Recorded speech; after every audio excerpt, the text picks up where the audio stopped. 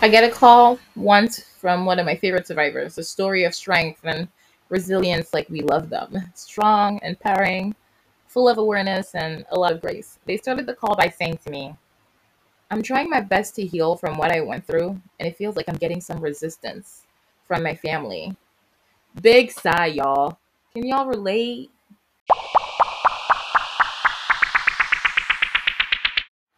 Hi, I'm Ludwine. I'm your friendly neighborhood widow. We speak often of open doors, of doors that close to us. Today, I'm speaking of what I like to call the 15th door. Before I get to it, please turn up your volume for the reading of the warning label. Warning! Subscribing to this podcast can expose you to subjects and conversations about love, loss, physical and emotional abuse, mental health, and resilience. Your Friendly Neighborhood Widow podcast is a platform that makes room for the conversations that have been deemed taboo. This podcast is the accumulation of raw and unfiltered thoughts from a domestic violence surviving widow. Side effects may be unexpected anger, inspiration, self esteem boost, or laughter so strong you may pee your pants. An open mind and a change of undergarments are suggested but not required. And if you deem it necessary, please consult a therapist before listening. Thanks for joining. Survivorship may feel a lot like having to constantly justify your healing process to others.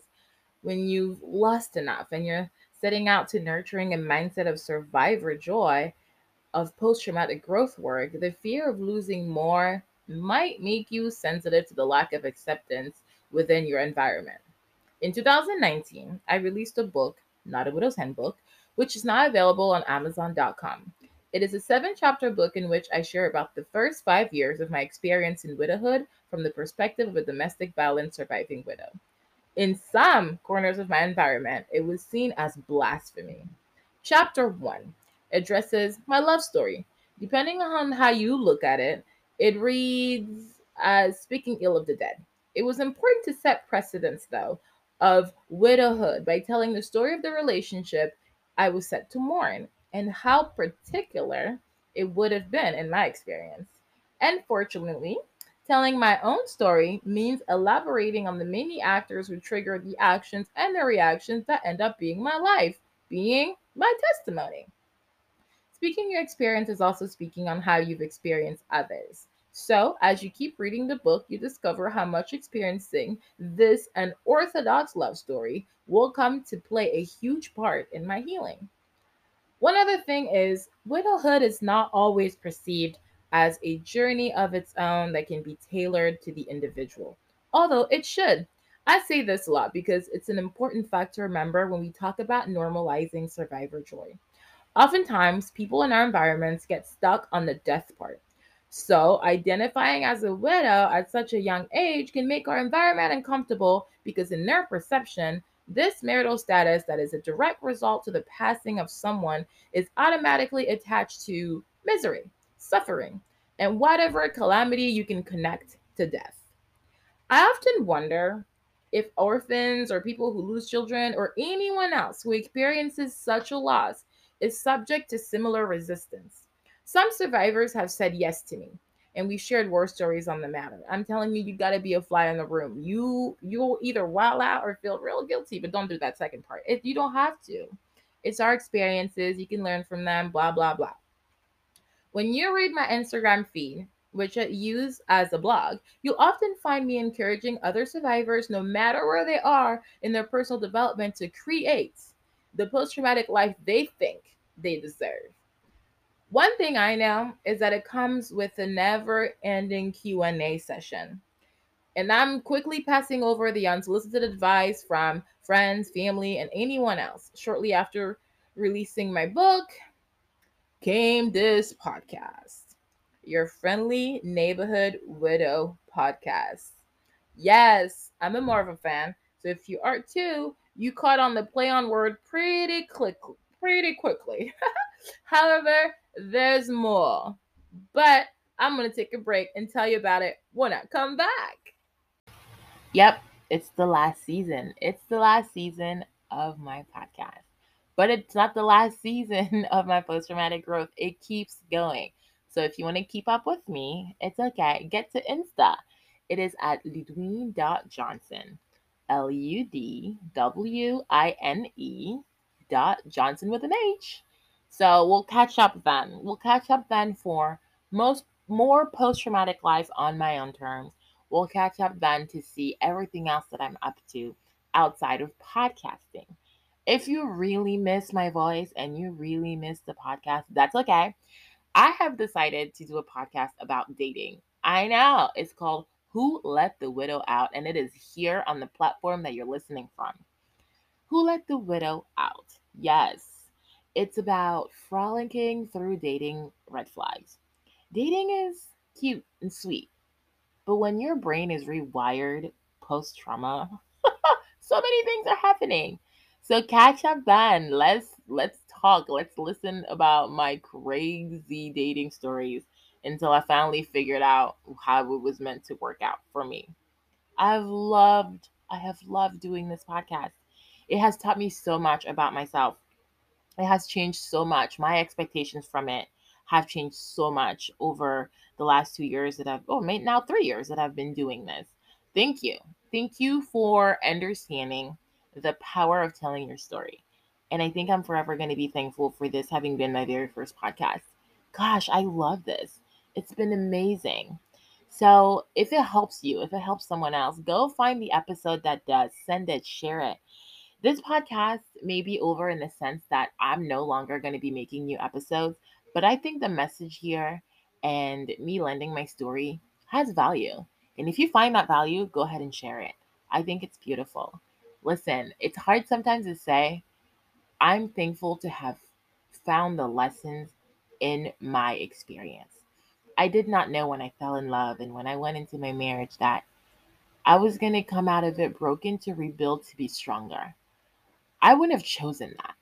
I would have chosen a happily ever after that includes a white picket fence and just me longingly looking into these blue eyes and laughing at these cynical jokes for the rest of my life. That's not the way the cookie crumbled. And while it took me a long time to accept that, I have finally accepted it. This last season will show you that maybe everyone hasn't yet, and I think that's okay. But we're gonna get there. And no matter what you do, normalize survivor joy and do post-traumatic life on your own terms. You are your own experience and you nurture the post-traumatic life you feel you deserve. We'll talk later, okay? In the very first episode of your Friendly Neighborhood Widow podcast, I read up the definition of the word friendly and follow up with saying, I come in peace, loss, tragedy, abuse, pain, death, money, sex, all that icky, weird stuff. It's uncomfortable. It's not easy to bring up. It's hard to make it an everyday conversation. It's not as easy as, what are you having for breakfast? So when your post traumatic life looks easy, so this time I really don't want you to rewind because you're probably driving and your hands are gross from cooking or making your morning smoothie. So I'm going to go ahead and say it again. When your post traumatic life looks easy, it's confusing. Additionally, as people, we're fixers. When I first came out as a woman with alopecia, for example, I received an incredible amount of hair growth advice. I was advised to keep on wearing wigs. People had creams. Why am I saying when I first came out, actually? Just the other day, my aunt scolded me for choosing to look like a man. Baby, I could never. But we want to make the discomfort go away. So we reject a representation of healing that goes completely against everything that we know. As survivor, this means that you're often feeling misunderstood. 30 and newly single with an Instagram handle that reads, Your Friendly Neighborhood Widow. 30 and single and not skipping a beat when someone asks if I'm divorced, and right away I say, Nope, widowed. And you can feel your loved one's elbow sink within your side. Don't say that. But why not though? No, but seriously, is leading people on and completely omitting a part of your story the ideal here? Let's talk about that. So, no, you aren't going to be applauded for choosing joy, for choosing healing on your own terms. No, they won't like it if you date too early, if you come home too late, if you have another drink, if you take that trip, if you do that thing that is registering in their mind as the next step of healing. I think I said that wrong. What I meant to say was if you do not do that thing that is registering in their mind as the next step of healing. I'm always careful to not highlight the bullies or to not just highlight the bullies. But I wouldn't be doing you a favor if I didn't warn you before going into this story about love. Love. In chapter 2, The Grief in All of Us of my book, Not a Widow's Handbook, I start with 4 people standing in the room. When the lights go out, everyone reacts in their unique way, completely changing the dynamic of the room. Person 1. I'm afraid of the dark. This person in your environment isn't ready to accept a representation of post-traumatic life that challenges the dark. Your experience may have triggered a fear in them that they aren't ready to face. So their defense mechanism may be to push you, your story, or growth, your decisions away, to scream denial, to fight like heck the lie that grief has come back in their lives to tell them. The lie that grief tells all of us when someone else is going through something and seeming to manage better than us, that we're not strong enough. So your strength challenges theirs. And because they haven't made the decision yet to face their trauma, they can't accept yours. They can't accept your path. And that's not personal. It's going to sound like it is, but that's not personal. I also had to learn that though. Person 2, who turned off the lights? This person may feel as though they're held responsible for your pain. A loving parent that's done their best has a hard time understanding whether or not they're responsible for your pain. Have they not prayed enough? Is there a sin they haven't asked forgiveness for? A best friend wonders if they haven't been there for you, if they haven't been a safe space, if they haven't been understanding. A sibling wishes they had been nicer. They wish they could have seen it. They wish they could have stopped it. They wish there's something they could have said, done, thunk for you not to be where you are today. Oh, that feeling of powerlessness. Sometimes it's just shame. Your testimony is so uncomfortable that there's fear attached to being connected to it. So it's rejected automatically in order to protect their own image. Everyone isn't in a space to register your walk as a walk of strength. Sometimes you're just the result of death until the work within them is done and their own life experience allows them a new perspective on your testimony.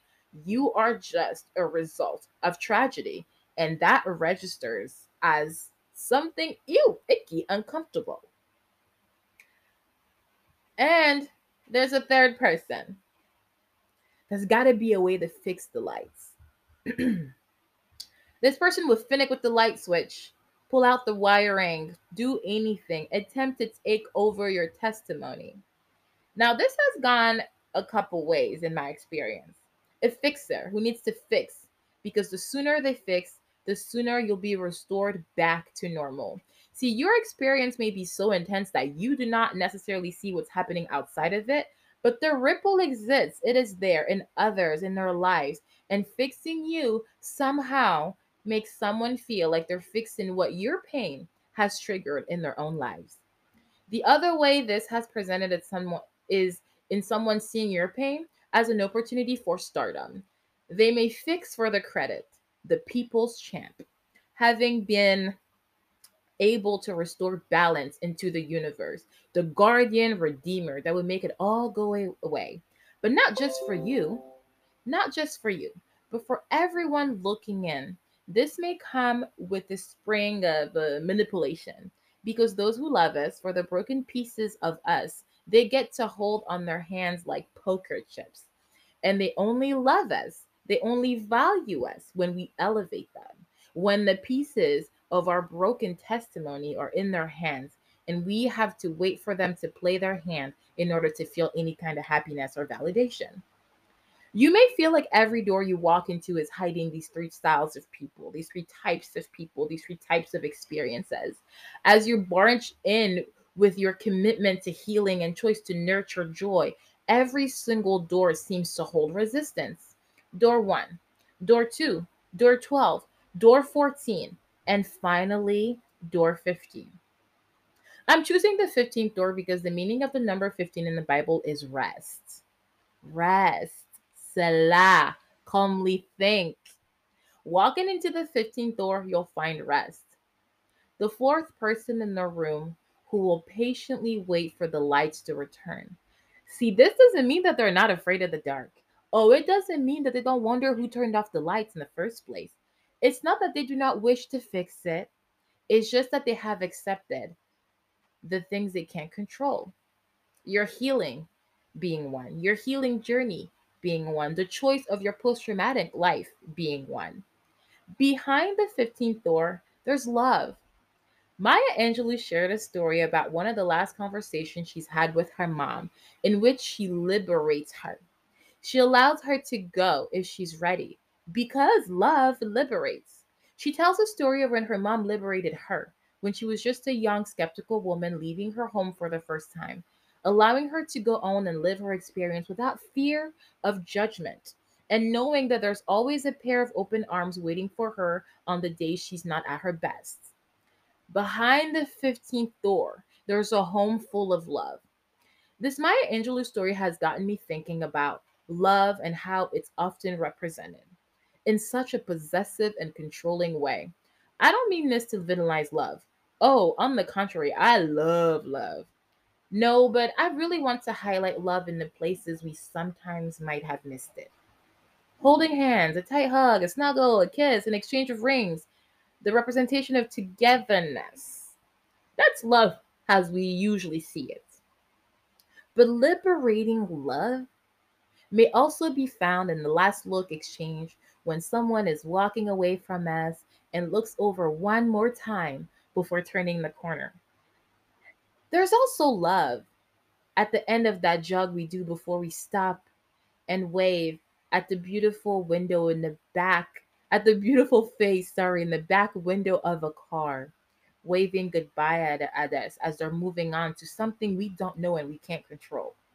There's also love in the hug a parent gives their child at the end of the aisle, right before giving them away into marriage, into a new chapter where they're not going to be there to see it.